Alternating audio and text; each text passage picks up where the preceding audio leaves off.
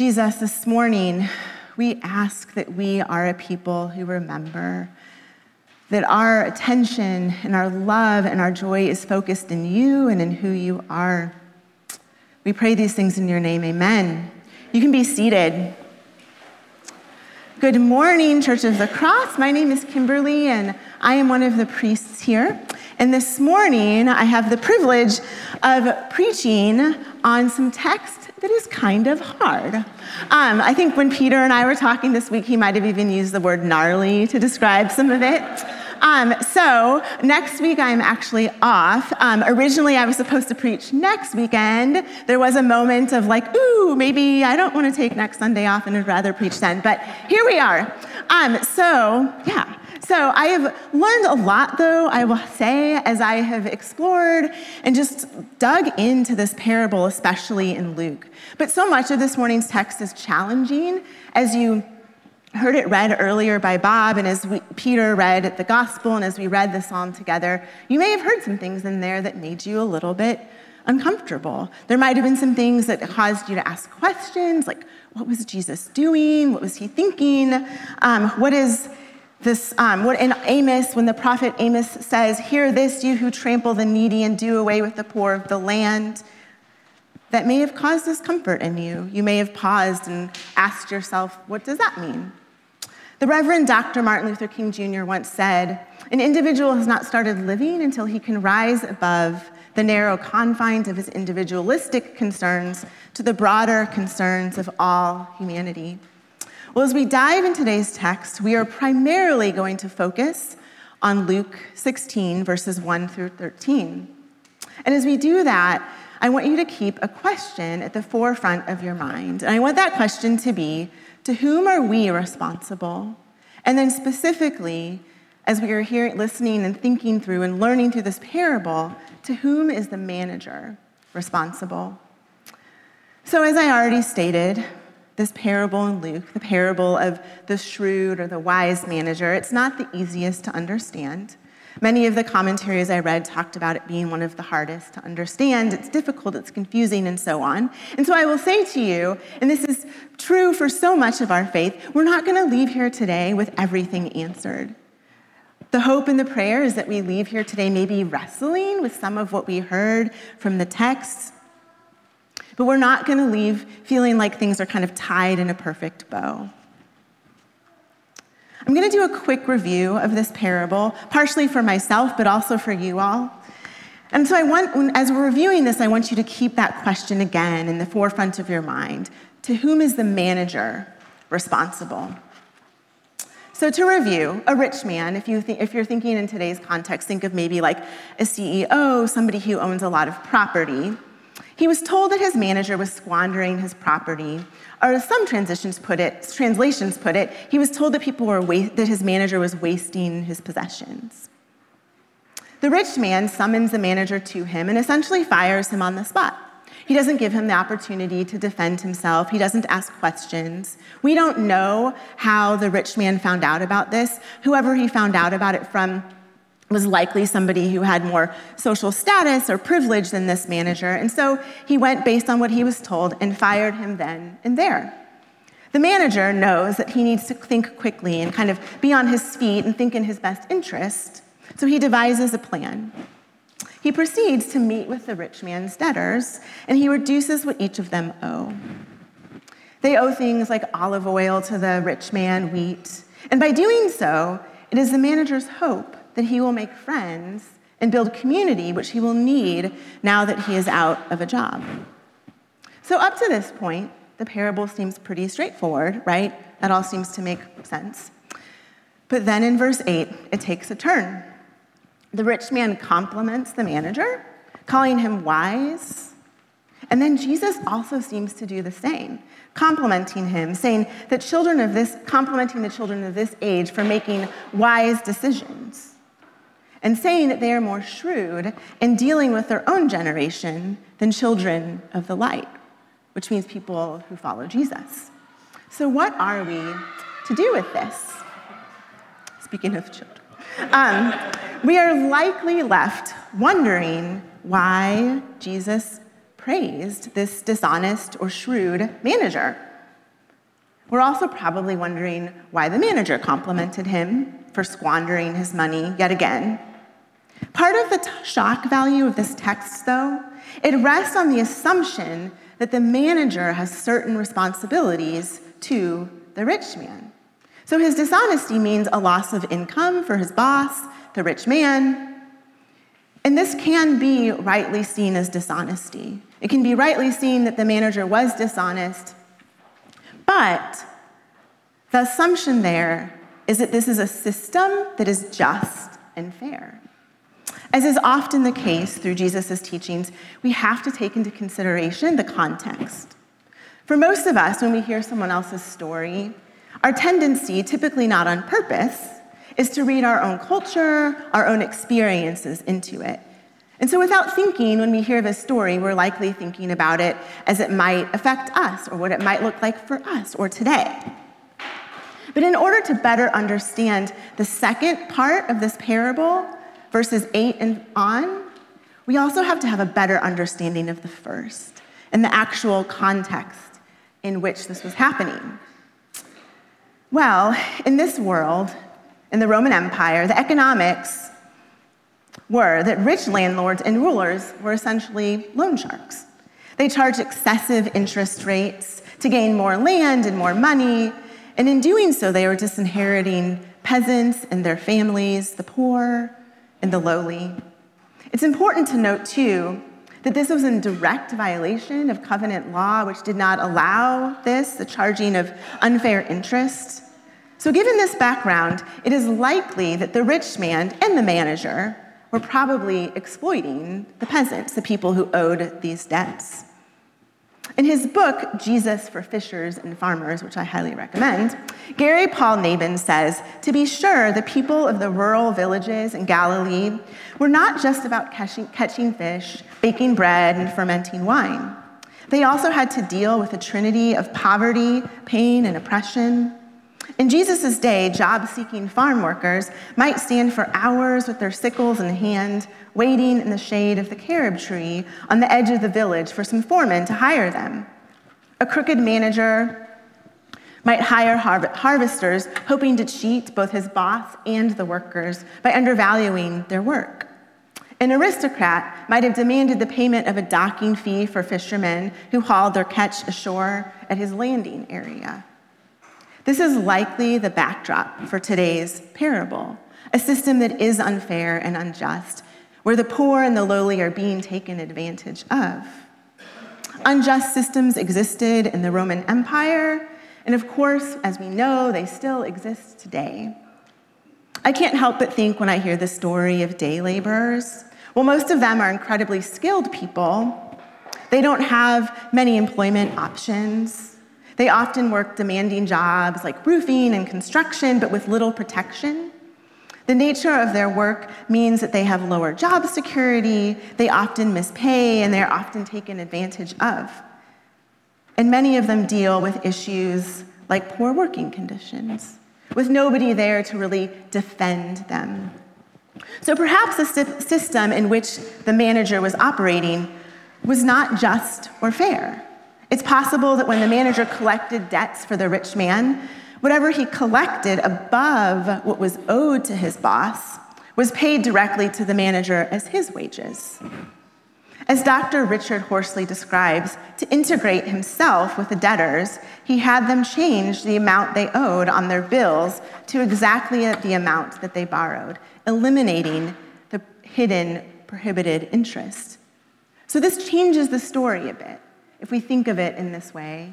If we consider that the people who owed these debts owed a certain amount, but then in order for the manager to make his own profit and money, he charged above that.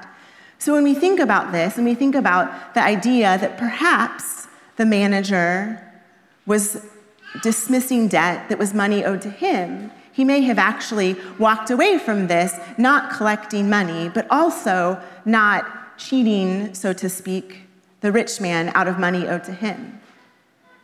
It's still difficult to know exactly why the rich man complimented him. It could be because he was truly impressed with how wise or shrewd the manager was. But it may also be that the rich man realized that he needed to at least appear to be observing the covenantal laws, and so then he commended the manager. Does this shift how you might answer the question, to whom is the manager responsible? At first, our thought might have been, well, of course, the manager is responsible to the rich man, his boss. He needs to get him the money that he is owed. But once we begin to hear about the system that they are operating within, about the fact that these peasants were paying more than they actually owed, it might change who we think the manager is responsible to. And when we think about this applied to some of our own circumstances, it is a reminder that we are not responsible to unjust systems, that a part of what we are called to is to question and to subvert unjust systems and dishonest things that are happening, dishonest wealth, which is what we see in this story. We see the manager having a decision between what he does with dishonest wealth and making a decision that is responsible to these people and not his manager, and a decision that leaves him without money, but his hope being that it leaves him with community and friends and connection when he's lost his employment. So I ask again, who are we responsible to? Are we first responsible to political leaders' ideologies, our individual needs, our idols, such as power or wealth or influence? Or are we first responsible to God and the ways of the kingdom of heaven? Are we first responsible to our neighbors, to love of neighbor, to the ways of Jesus? Many of the problems that existed in the Roman Empire, they are present with us today. People are still taxed unfairly. Many, especially the poor, are taken advantage of by predatory payday loans, by high interest rates on student loans. People are exploited by the powerful, the wealthy, by political leaders. Every day, people created in the image of God are fleeing their homeland because of persecution, war, and oppressive governments.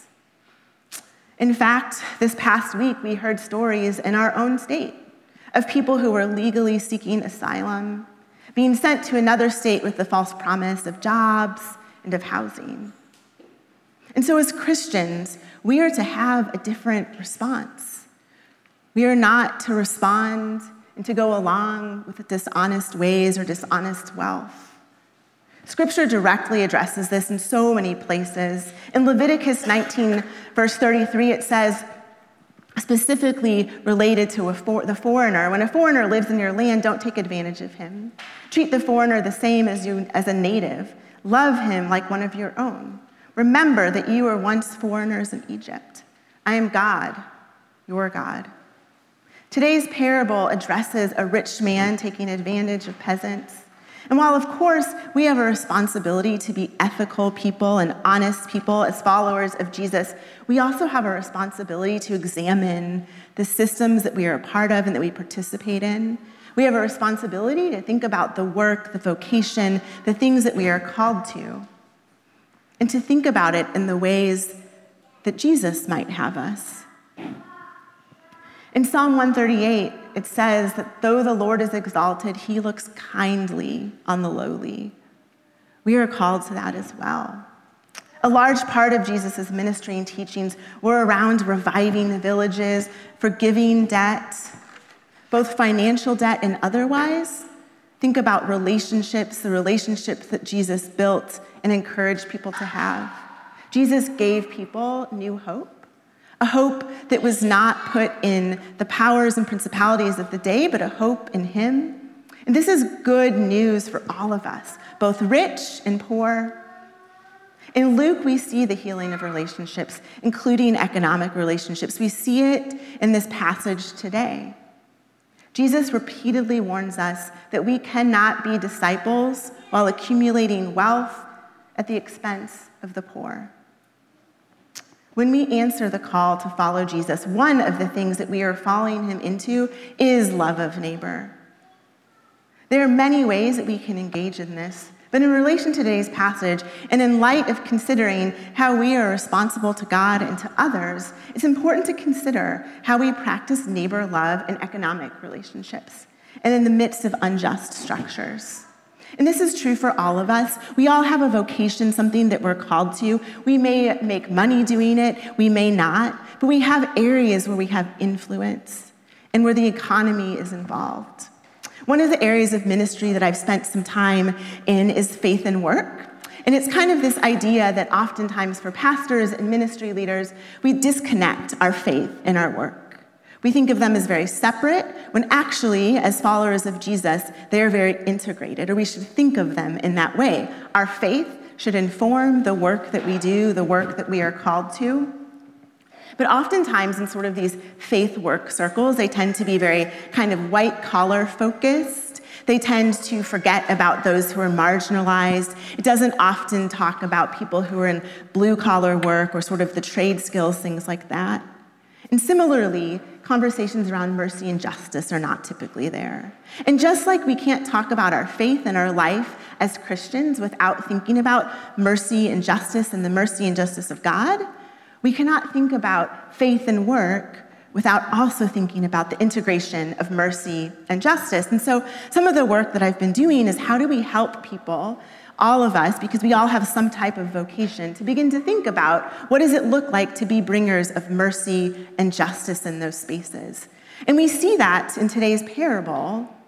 We see that with the manager. While it might kind of be at the last minute, we see him beginning to think about what does it look like to do something different with this dishonest wealth that has been collected.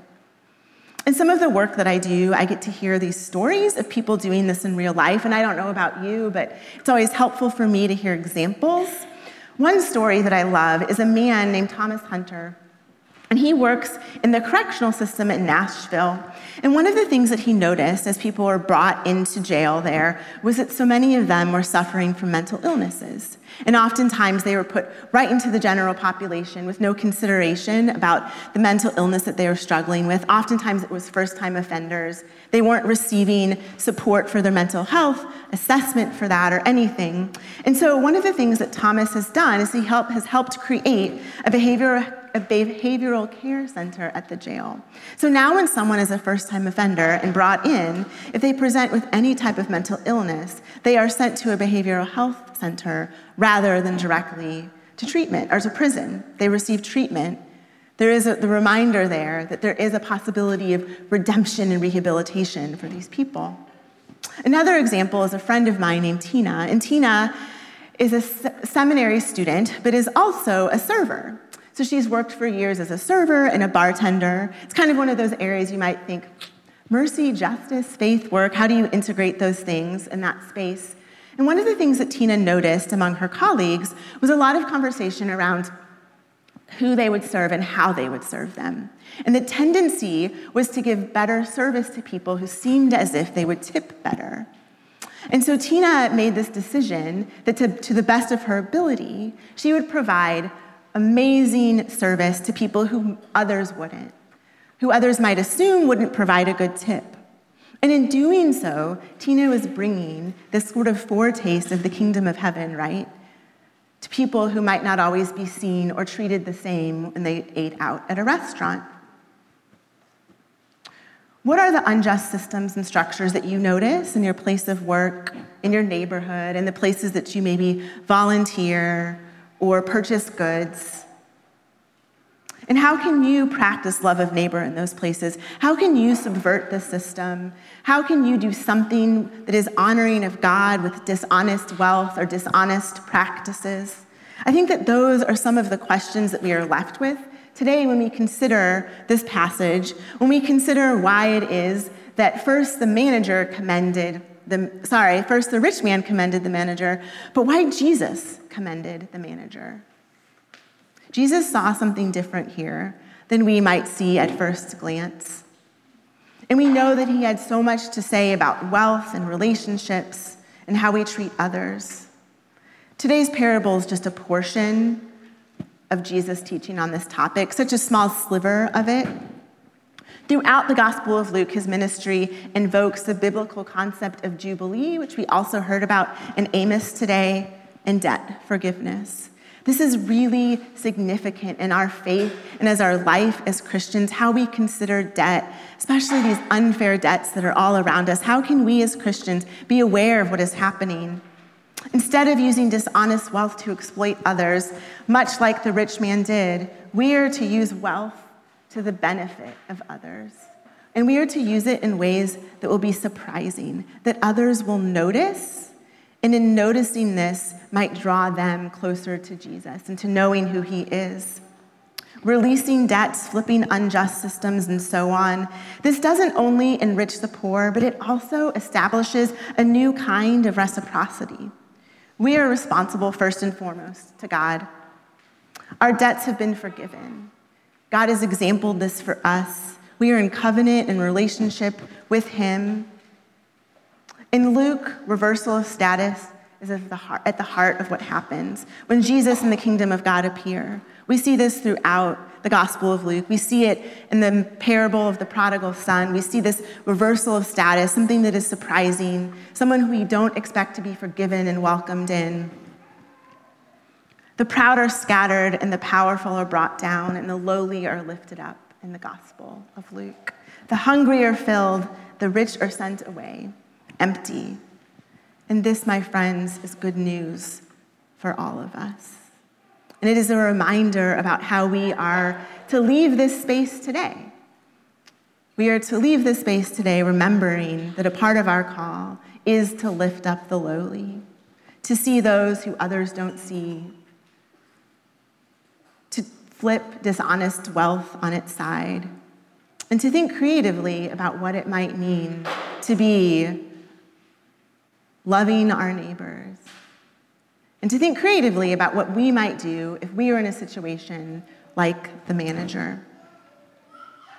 So I encourage you all to be thinking this week about those things, and also to be asking yourself or keeping in your head that question of to whom are we responsible, and keeping God at the center of that, Jesus at the center of who we are responsible to. Amen.